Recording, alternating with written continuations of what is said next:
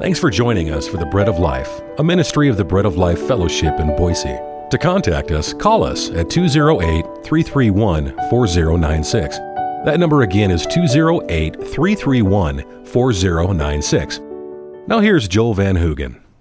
For every act of faith on our part, God brings us to that faith by giving us evidence that we can trust Him. That evidence is displayed in the works of Jesus Christ, but it rests on the Word of God. God can't lie. His promise is a secure evidence for our faith. And God revealed Himself to Abraham. And God started to make Himself known to Abraham. And then when God came and rescued the people of Israel out from their bondage and slavery in Egypt and brought them across the Red Sea, God renewed to them this covenant and asserted before them this covenant relationship that He had with them, where He would be their God and they would be His people. And when God pledged Himself to the people, when my wife and I pledged ourselves to one another, there was a point at which they stated our names. Do you remember that? Do you, Ernest, that's where everybody found out what my first name was. Do you, Ernest Joel Van Hoogen, take this woman to be your, and do you, Nikki Dawn Miller, take this? And our names were declared. And we offered up our names to one another as well, and they were stated. And that's one of the reasons why parents spend such a long time trying to think of what they're going to name their baby. They're thinking, I want it to sound good on their wedding day. You know what? Have a good name, just sounds right when it's declared. And when God declared Himself and pledged Himself to us, God pronounced a name for us as well that we could claim and that He would share with us. And that would be our name. And the name that God declared was the name Yahweh, or the name we say Jehovah. The meaning of the name means I am that I am, or it can mean I will be what I will be. Basically, God was saying, I am infinite, I am eternal, I am self-sustained, nothing defines me, I stand behind all that I promise and all I pledge. I am the definition, I am the promise note of everything that I make to you and every pledge I give to you. I am that I am. Yahweh, Jehovah.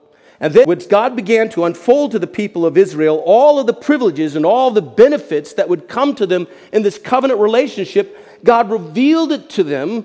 God revealed it to them in the compound use of that name Yahweh.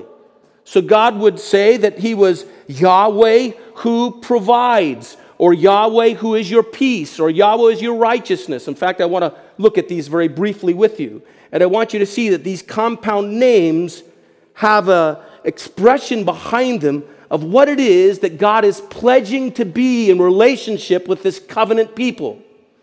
He says, my name is Yahweh Rohe, or Jehovah Rohe, which means the Lord our shepherd.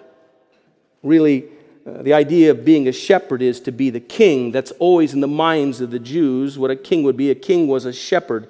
He was someone who lived among his people and fed his people and led his people and cared for his people and was near to them. And God says, I'll be your shepherd. I'll watch over you. I'll provide for you. We just read Psalm 23 today. The Lord is my shepherd. It really is Yahweh Rohe.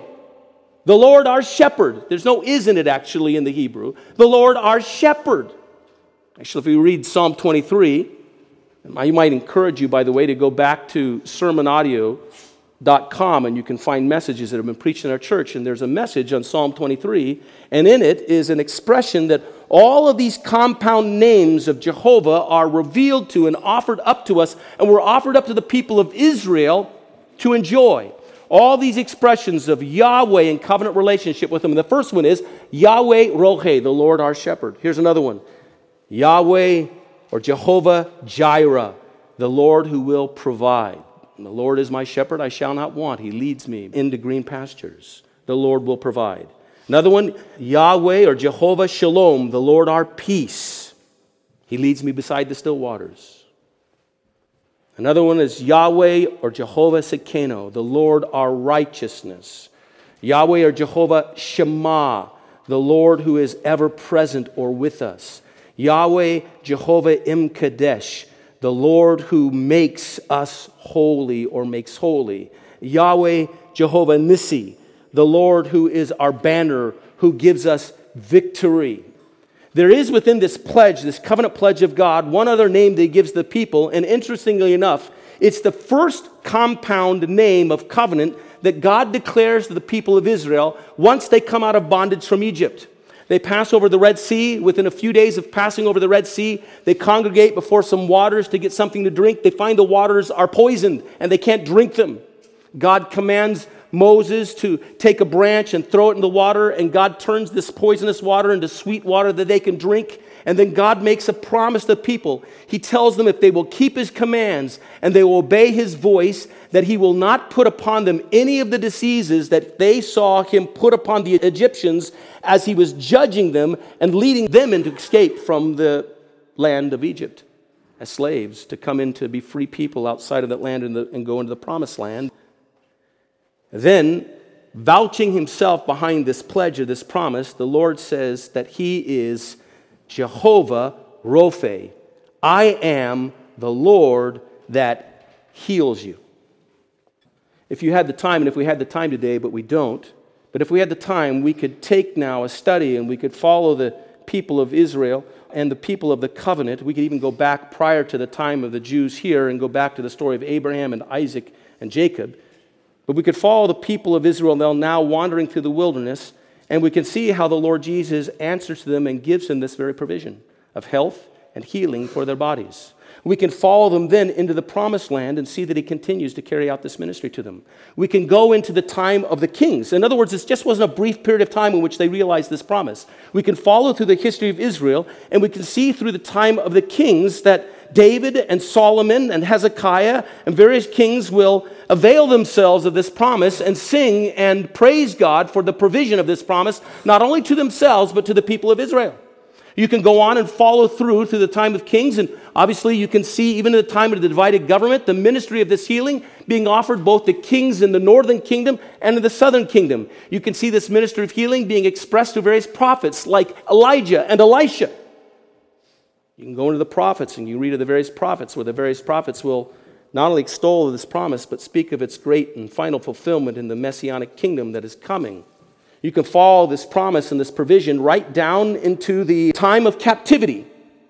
And you'll see how God gives health to his faithful ones, even as they're in captivity, to Shadrach and Meshach and Abednego, and to Daniel as well. It seems even if we read it to Esther in the time of captivity, you'll actually begin to understand, if you study it, that this was an ongoing expectation of the Jews, even in the time when the Lord Jesus came upon the scene. And when the Lord Jesus came to Israel, one of his missions was to demonstrate that he was the Messiah King of Israel, and that he had come to bring to them the pledge of God in covenant relationship with them. So if you study the life of Christ, you'll see that he is offering himself before the people, and he is demonstrating before the people that he is the fulfillment of these very compound names that we've just spoken of, these names that we've just referred to. And if you follow his life, you can see how he's demonstrating the fulfillment of these names and the offering of himself to the people in this way, in covenant with them. So, Jehovah Roche, the Lord our shepherd. You'll remember that the Lord Jesus, we are told, looked upon the people of Israel as sheep without a shepherd. That he had declared to this Canaanite woman that we read about in Matthew chapter 15, that he had come for the lost sheep of Israel. In John chapter 10, the Lord Jesus says in verse 11, I am the good shepherd, and I lay my life down for the sheep. He comes among us. He feeds us. He leads us. He cares for us. He's our king. And he came to them as their king, their shepherd. Jehovah Jireh, the Lord will provide. Obviously, the great provision that Christ provides for us is the provision of his very life that he offers up for us at the cross. But all through his earthly life, he was demonstrating his power to provide. He feeds the 5,000. Breaking the bread and feeding them the fishes, and again he feeds on another occasion a large gathering of Gentiles in the area of the Decapolis, or the Gentile area around the Sea of Galilee.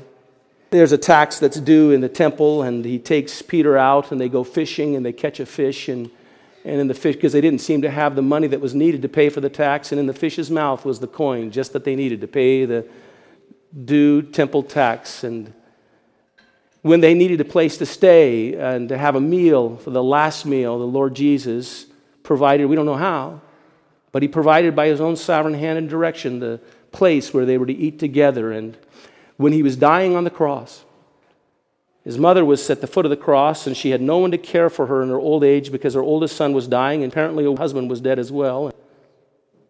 The Lord Jesus paused in the midst of his suffering to provide for the need of Mary. He says, Mary, I want you to see this man next to you. It was John, the Apostle John. He's going to be your son now. And John, I want you to see Mary. She's going to be your mother. And he provided for her care. He is the Lord who provides for us, Jehovah Jireh. Jehovah Shalom, the Lord our peace. From the outset of his birth and the angelic announcement of his coming, what was the message? Peace on earth, goodwill towards men. And the Lord Jesus demonstrated this provision of peace and wholeness in the midst of the storm. Remember when they're in the boat and the disciples are in fear of their life and it's about to sink. And what is the Lord Jesus doing? He's asleep in the boat. He's at perfect rest in the midst of the storm. And when they come panicking and waking him up, what does he do? He says but a word of command and the storm ceases and all things are calm and at peace. Well, not entirely. All the men in the boat now have a storm brewing within them. And they're full of fear, but, he's the Lord of peace. He's the one who provides wholeness and fullness. When he left his disciples, he left them with a promise. He said, my peace I leave with you. My peace I give unto you. He is Jehovah Shalom, the Lord our peace. Jehovah Sekeno, the Lord our righteousness. We know it's true. Jesus was a sinless man. He lived a life of complete moral perfection in every way. He showed us how to live life justly and righteously, and he called men to follow him. But he did more than this. He did more than just set an example. He offered up himself to be our righteousness in our place, and he gives it to us now. He is the Lord our righteousness. Jehovah Shammah, the Lord who is ever present. One of the wonderful things about the incarnation where God became flesh and dwelt among us is that God became flesh and dwelt among us. He became present with us. He took on our life and our weakness, and he identified with us in every way, so that he might be near to us and draw near to us, and the majesty of all that God was, clothed in such a way that he might gently come near us and take us up in his arms and reveal himself to us. He was God in our presence and God among us. How interesting. When God made himself known to the earth, that men did not run from his presence, but ran to it, to be with him. The Lord ever present. And what did Christ promise to us? If we would go to the ends of the earth to proclaim his good message. He said, listen, look, I'll be with you even to the end of the age. Ever present with us, Jehovah Shammah. Jehovah Im Kadesh means the Lord who makes holy. And the Lord Jesus showed us the power to make holy as he walked upon the earth. Nothing in the minds of the Jews was more impure than leprosy, other than dead bodies. These two things were the most defiling things. And our Lord Jesus came to the lepers, and he touched them. And he was not made unclean, they were made whole, and he made them holy. And the Lord Jesus came to those who were dead, and he called upon them and touched them, and they were raised to life. He was demonstrating the power he had to make that which was defiled and unholy and decaying and moving into this corruption, holy and pure and clean. He's the Lord who sanctifies. In this same way, we'll see that Christ's healing miracles in Israel were an expression of the covenant provision for God's people. Christ was affirming that through him we have access to the Lord, our healer. Evidence for faith. This has been the ministry of the Bread of Life. To learn more about our work around the world, go to cpeonline.org, or to discover our mission fellowship here in Boise, Idaho, go to breadoflifeboise.org. Until the next time, may God bless you